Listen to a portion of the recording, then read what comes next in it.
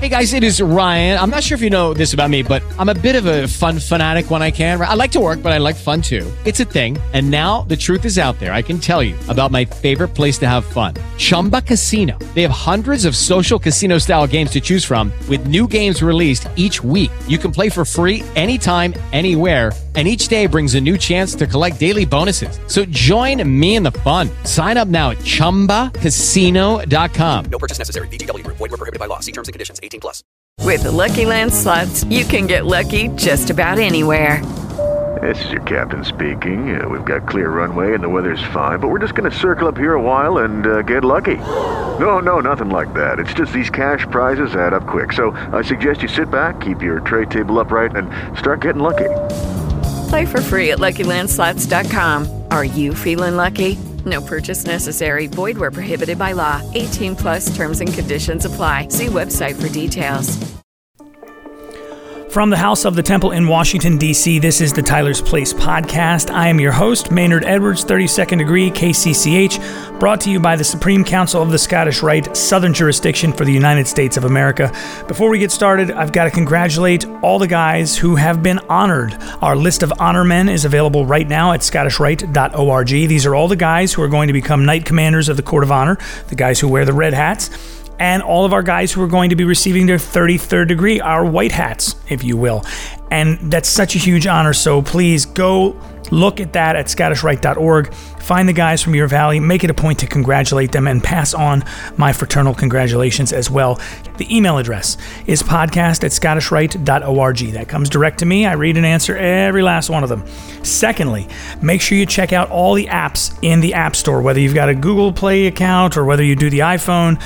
Just go to the App Store, search Scottish Rite. You're going to find a couple of different things. Your Valley probably has an app. You're going to want to grab that. But also, you're going to get that Scottish Rite app, which is kind of like our version of Facebook. Download it, and you can chat with Scottish Rite Masons from all across the country, share pictures, all that stuff.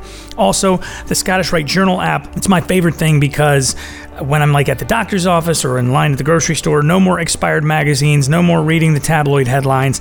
I can pop open the Scottish Rite Journal right on my phone, no matter where I am, and catch up with what's happening here in the Scottish Rite and get some great Masonic light on the go, if you will. This is something I'm very excited about. We live in a very divided time. I don't think I need to tell anybody that. I mean, you can't turn on television, you can't look on social media, certainly not on social media, and not see the division that is surrounding us right now. And so there's been a call for Masons to lead the communities they're in towards civility. And Brother Russ Charvonia is heading up something called the Masonic Family Civility Project. And Brother Russ is a past Grand Master of California, and he joins us now. Brother Russ, this is exciting to me because I think this is something that is way, way overdue. Tell me about the Masonic Family Civility Project. What is it? We started this effort at the Conference of Grand Masters in North America in February of 2014 in Baltimore, Maryland, where we suggested to the brethren that the world about us was becoming increasingly uncivil, and that if left unchecked, the world may well become a place that we're not willing to leave to our children and our grandchildren. And then we further suggested that as Masons, we have the principles, the values, the symbols, the language of civility, of how to treat each other with respect and dignity. And that was the birth of this effort, to where it is now truly a worldwide effort. We have accomplished an awful lot, but we clearly have a lot more that we need to be doing. Okay, so how does this manifest itself, if you will? I mean, how does it work? What do you do? Since February of 2014, we have had a task force of brothers from across North America who have met every month and have identified and created various resources to help to make available to grand jurisdictions across the globe. And these resources include a civility toolkit, a civility scorecard, bookmarks, all kinds of different things to help the brothers to be more civil in their own behavior and to help to create greater civility within their own walks of life, in their own communities, in the Masonic lodges, their houses of worship, their schools, workplaces, wherever. And all of these resources are housed on MasonicCivility.org. In addition, we've created a Masonic Civility Ambassadors Network. It is truly worldwide. We have ambassadors in Mexico and Brazil and Serbia and Israel and just all over the place. So that's how we're really spreading the word and spreading the resources. So this whole thing, this is not about not having difficult discussions. This is not about avoiding conflict necessarily. This is not about squashing dissenting opinions by any means. This is more about finding a way to discuss and express opinions in a way that's fruitful and I guess comfortable for everyone involved in the conversation. Well, and Maynard, you're capturing exactly what we struggled with when we first started this effort. I mentioned the Civility Task Force, and we spent the first 4 months of our meetings trying to define what civility was, both inside the Masonic realm and outside. And we were just struggling like crazy. We were having a heck of a time until I finally did what I should have done at the outset, which was Google it. And I checked out, I typed in civility on Wikipedia, and lo and behold, it says see incivility. And all of a sudden, we felt kind of vindicated. Well, no wonder we're struggling with putting our fingers around exactly what it is. It is so much easier to describe what civility is not than what it is. Well, there is now a definition of civility on Wikipedia, and that's a definition that we were able to get submitted and have accepted. And Freemasonry's mentioned very prominently in there. I've had many people tell me that civility is just about being nice and polite and abiding by rules of etiquette and maybe even avoiding difficult subjects. And I've had others tell me, no, civility has nothing to do with that. Civility is just about being able to deal with difficult subjects. And I think it's somewhere in between. I don't think we can engage in complex, controversial discussions unless we're treating each other with a reasonable degree of respect and dignity. You have to have that before we can have any kind of deeper conversation. But boy, what civility allows you to do is to be able to talk with somebody who has different opinions and is passionate about them and be able to come to a greater good. As Masons, we're sort of honor-bound to not talk about politics, religion, those divisive type things when the lodge door closes. But out in the communities at large, it can be pretty challenging to, kind of remember that. So as Masons, can you give us some best practices we might want to follow in looking for civility? So I'm going to go back to our Masonic teachings. And the very first thing we're taught when we knock on the doors of the lodge and cross the threshold is that we are here to learn to subdue our passions and to improve ourselves in Masonry. Why is that the very first thing? I believe it's because we cannot begin to improve ourselves until we first learn to subdue our passions. And the very best symbol within a lodge to me on that is the point within the circle. And I interpret that in a few different ways. That point, of course, is us, the individual who's striving to become a better person. And the first thing we're taught to do is to take the compasses and circumscribe a circle around our prejudices and our attitudes and our passions and our behaviors. And I take that a little bit further in that I think that creates a boundary that we need to have a sensitivity of when our actions are beginning to intrude upon the rights and enjoyment of another person. And when that happens, we need to have that awareness, that sensitivity to then back off. This isn't meaning or saying that we should not be passionate, because without passion, nothing worthwhile would get accomplished. But that's a big problem with society right now, is we all think we have the right to share everything that we think and feel no matter what with no restraint. And guess what? That restraint, that right applies to me, but not to anybody else. No, you need to police yourself on that.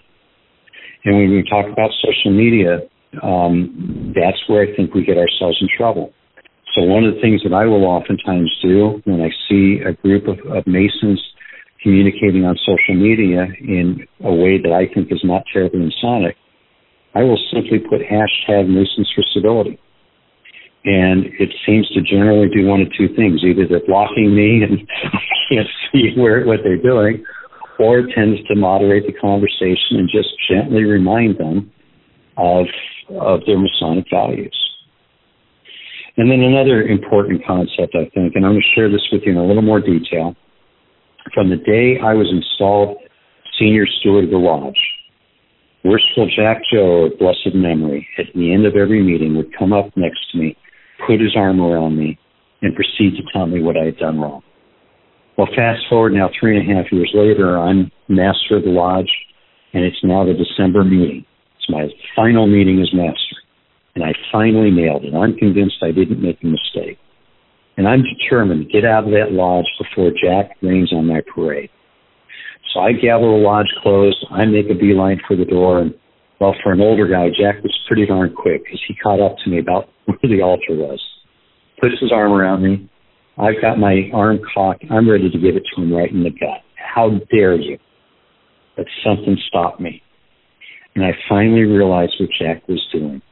While I thought I was at the pinnacle of my Masonic career, he realized I had a lot more growth to do. I had a lot more room for self-improvement, and he didn't give up on me. And I think that we need to remember that we are all mentors. And when I look at that point within the circle symbol, you see those two parallel perpendicular lines, which are said to represent our patron saints of Masonry. To me, those are also my Masonic mentors. And what Worshipful Jack was doing for me and with me was he was gently admonishing me of my errors. Did anybody else know what he was saying to me? Of course not. For all they knew that, we were talking about where we're going for a nice tea afterwards. But he admonished me privately, and he praised me very publicly. An example, I think, worthy of emulation. Further, he was whispering good counsel in my ears, and he never stopped that. And I needed that, and frankly, I miss that today. That's what I think we can do when we see a brother erring. We need to go up to him, put our arm around him, and gently admonish him of where we think he is erring, and whisper that good counsel in his ear. Is it always going to be accepted and appreciated? Of course not. But I think we owe it to him to try to help him in that regard.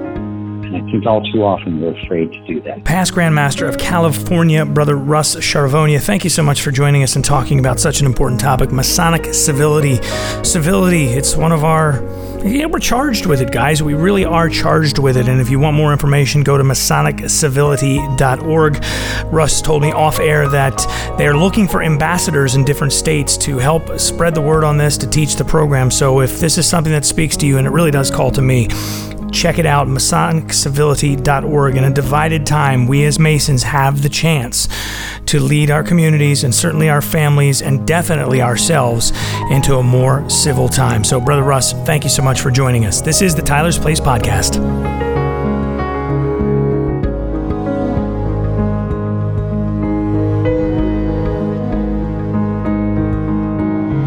This is the Tyler's Place Podcast. I'm your host, Maynard Edwards, 32nd Degree KCCH. Thanks so much for joining us.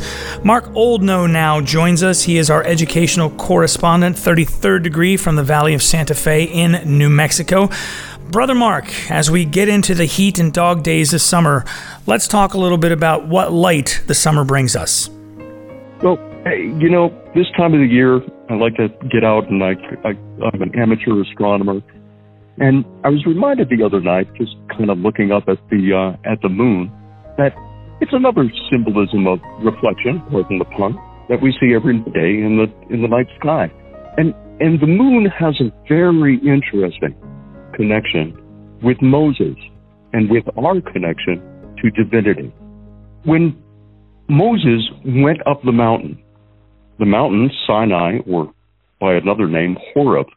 Sinai is actually derived from the root name of the Sumerian deity of the moon, and Horeb, another name for the same mountain, means glowing. So the mountain reminds us that there's something about light up there in those heights where Moses received the tablets from the pillar of fire, again, another symbol of the light. The Scottish Rite reminds us throughout all of our degrees that our soul, that our very being is illuminated by a divine ray, by a light. So at one level, at a really simple level, perhaps it's not surprising that when Moses went up, he was to receive the law, to receive the first real message from God was on a mountain of light and by a pillar of light. Well, it's interesting that if you look at what the Bible says about Moses when he descended, and here we're specifically talking about the passage, Exodus 34:29, and it talks about Moses descending with the two tablets. Again, he's just spoken with God. He's descending from Mount Sinai, and this is just before the incident with the golden calf. And it describes Moses as, in most translations, it says that his face shone, that his face was shining, radiating light as he descended. But what's interesting, in some translations, it actually says that Moses descended and his face had horns, Horns, little horns. The confusion occurs because the word in Hebrew for shining or radiating and the word for horns come from the same root, keren. Now, it's interesting if you look into the linguistics of the debate that goes on about how this should properly be translated. I mean, the assumption for most of us is, well, gee, it can't be horns with Moses. Horns are bad things, right? Well, it's interesting that particularly in the Old Testament, it's also true of the New Testament, there's all kinds of words that we take for granted in the English translations that are really ambiguous in the Hebrew.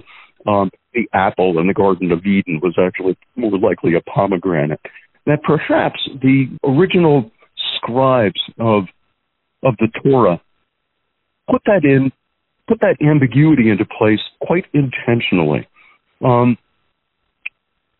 If you look at the horns, if you consider horns, and again, consider a face radiating light, if you were to look at a halo, and it's worth noting that in many traditions, when somebody is in Hinduism or yoga is in the state of samadhi, or they're in a trance or a relationship with the divinity, but they're lost in that adoration of the beloved and of God, that their faces shine. There's a diffuse almost light that comes out of them. And amongst the great saints, they're literally seen with an aura around them, and that's often seen by even, simple local Joes like you and me, that light is visible and particularly surrounds their heads. Now, if you were to envision that light, that shining, radiating face, and the halo extending up into the celestial spheres, into the heavens, it would almost be like a circle kind of cut off. And you could see how the perimeter of that light rising up from the head could be identified or be symbolically represented as horns.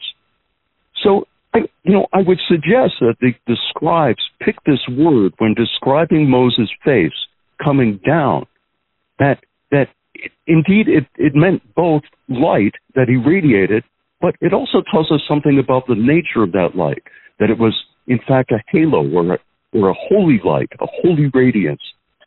And again, that radiance, that sense of that light that surrounded Moses after he spoke with God and came down with the law in his hands, was the manifest symbol of that message that he had just received and that he was about to communicate to the people, the first great covenant.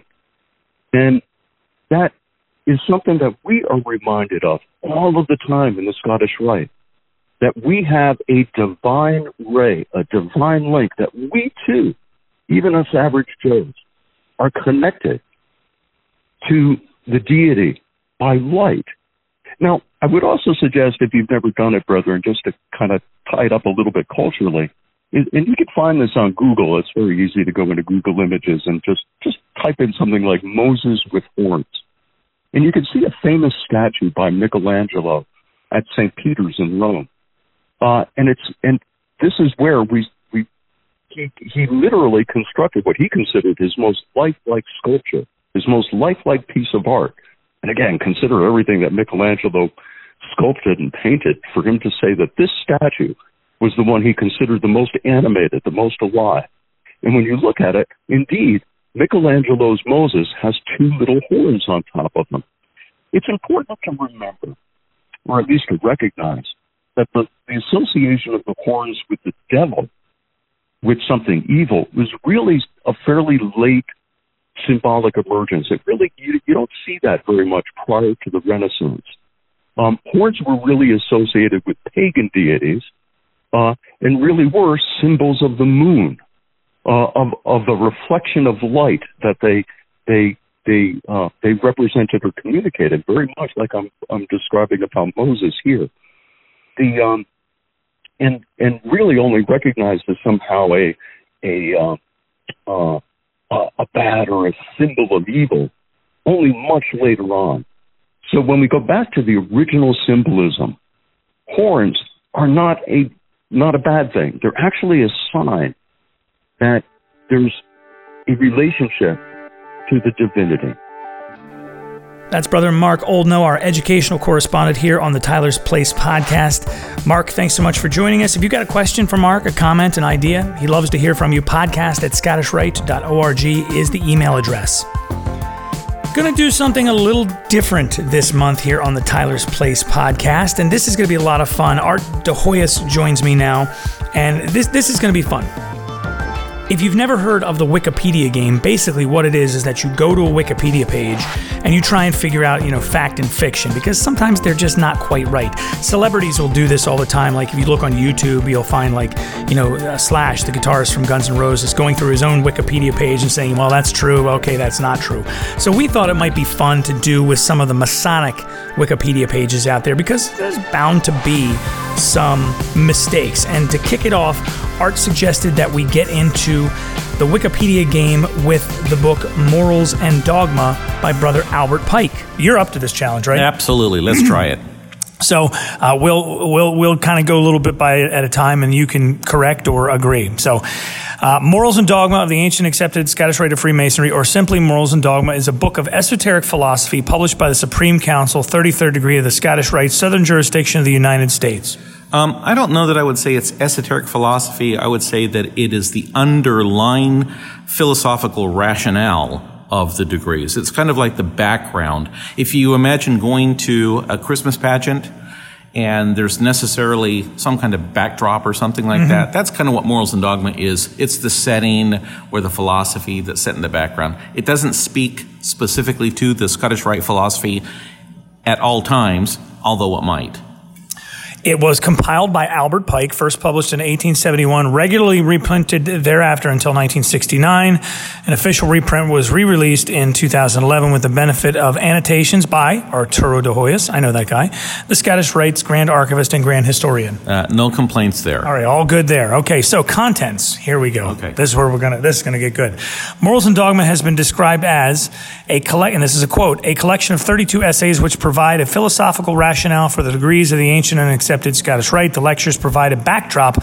I just heard that language somewhere for the degrees by giving lessons in a comparative religion, history, and philosophy. Yeah, that's really curious. I think I heard that also. I see that it's put in quotation marks, but I don't see the source. I always share my vacations with the brothers, so hoping to share that with you in the next couple of weeks. I think I am the source.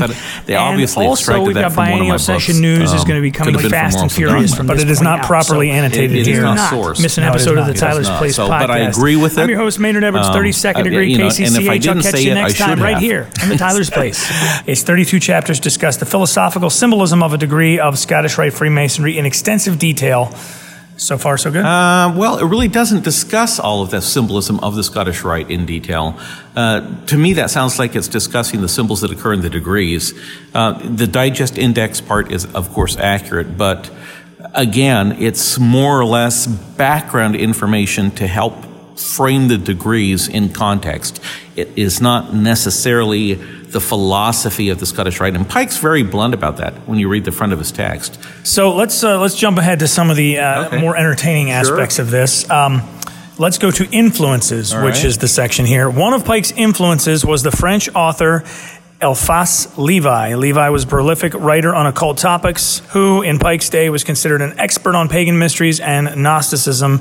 Today, he is considered unreliable by scholars, and this is where we get into some of the occulticism that Pike is accused of, I guess. Yeah, it is true. That Pike was dependent on some of the writings of Eliphas Levi, who was he was a Frenchman whose name was originally, this is the name that he adopted. It was Alphonse Louis Constant. And he was in training to become a Catholic priest, wound up leaving the church, and became interested in occultism and wrote some really influential books on transcendental magic and the history and dogma, things like this. But, again, although Pike borrowed from these, he didn't borrow from them in the sense of anything dogmatic, and he didn't borrow from parts of it that taught pure occultism or any kind of ritual magic or anything like that. It was more the kind of like quasi, mythical kind of outlook that Levi had on things, including Freemasonry. He was a Mason. But so there's, it's kind of hard to slice that one up because yes, there's parts of it that are true, but Pike's dependence was very minimal on Levi if you compare, or Levi, however you want to say it, but when you compare it with how much he borrowed from other authors, for example. Levi or Levi, however it is pronounced, this is the guy who drew the famous drawing of Baphomet. That's that correct. We all know, and we get accused of the whole Masonic goat nonsense that we get, and the Knights Templar with Baphomet and all of that stuff, and it seems as though a lot of that is made up of whole cloth. Is this the only connection between those things? Is this that Pike used a little bit of this guy's writing in Morals and Dogma? The only hard connection, I'd say? In Morals and Dogma, yes. He was influenced by a book that Levi wrote in trying to interpret the craft degrees, and Levi was influenced, of course, by the fact that he was a French Freemason. So, Pike wasn't wholly dependent on Levi just here, and I shouldn't say dependent, I should say borrowing. It's like if you look at somebody else's work and you say, oh, that's a nice style, I'm going to emulate that. And so it's kind of that kind of a borrowing in some places. So let's go to authorized republication in history. After 1969, the copyright of Morals and Dogma was not renewed. That's correct, yeah. Pike's successor in 1947, Pike's successor, Grand Commander John Henry Cowles, noted that some Masonic publications had used large extract from the text, which practice he sought to curtail by adding the following words to the title page: esoteric book for Scottish Rite use only, to be returned upon withdrawal or death of recipient. And so that's from 1937. So why that? And it was just because didn't want it quoted? Yeah, no, it's not that it didn't want it quoted. Is that Coles discovered that there were Masonic magazines, not just Masonic magazines and some esoteric magazines that were taking large sections out of Morals and Dogma and publishing it and making money by the fact that it became filler material for their publications, and people were essentially buying a magazine that was made up of large parts of Morals and Dogma. And knowing that it was our publication, he thought, well, this is kind of a ripoff, so we'll kind of put this disclaimer or this notice in there. And I'm glad that the person who put this on Wikipedia did put it in context, because before people knew about about John Henry Coles putting this in Morals and Dogma, you simply got certain copies that had that statement in there, and people are saying, look, this is a Masonic secret book. You can't purchase it. Look, it has to be given back to the Masons. I heard that kind of nonsense all the time. A copy of Morals and Dogma was given to every new member of the Southern jurisdiction from the early 1900s until 1969. No, not true. Here's the line that I'm kind of think is funny. All restrictions on sales to the general public have been removed. Were there ever really restrictions? There never were restrictions. Pike even said that, is that, in some of the Masonic newspapers of the day, Pike encouraged people, Masons, hey, here's this book, it'll help you. We're encouraging mostly Scottish Rite Masons to get it, but it's certainly not inappropriate for any Mason to get it. And I don't know if there was any case ever where the general public was discouraged from getting a copy of it. So if we have to grade this particular Wikipedia page, I'm in the neighborhood of a D+ or a C-. I think I would give them a C. C? Yeah, C, C-, somewhere inside of there. It's not bad, but it's not good either.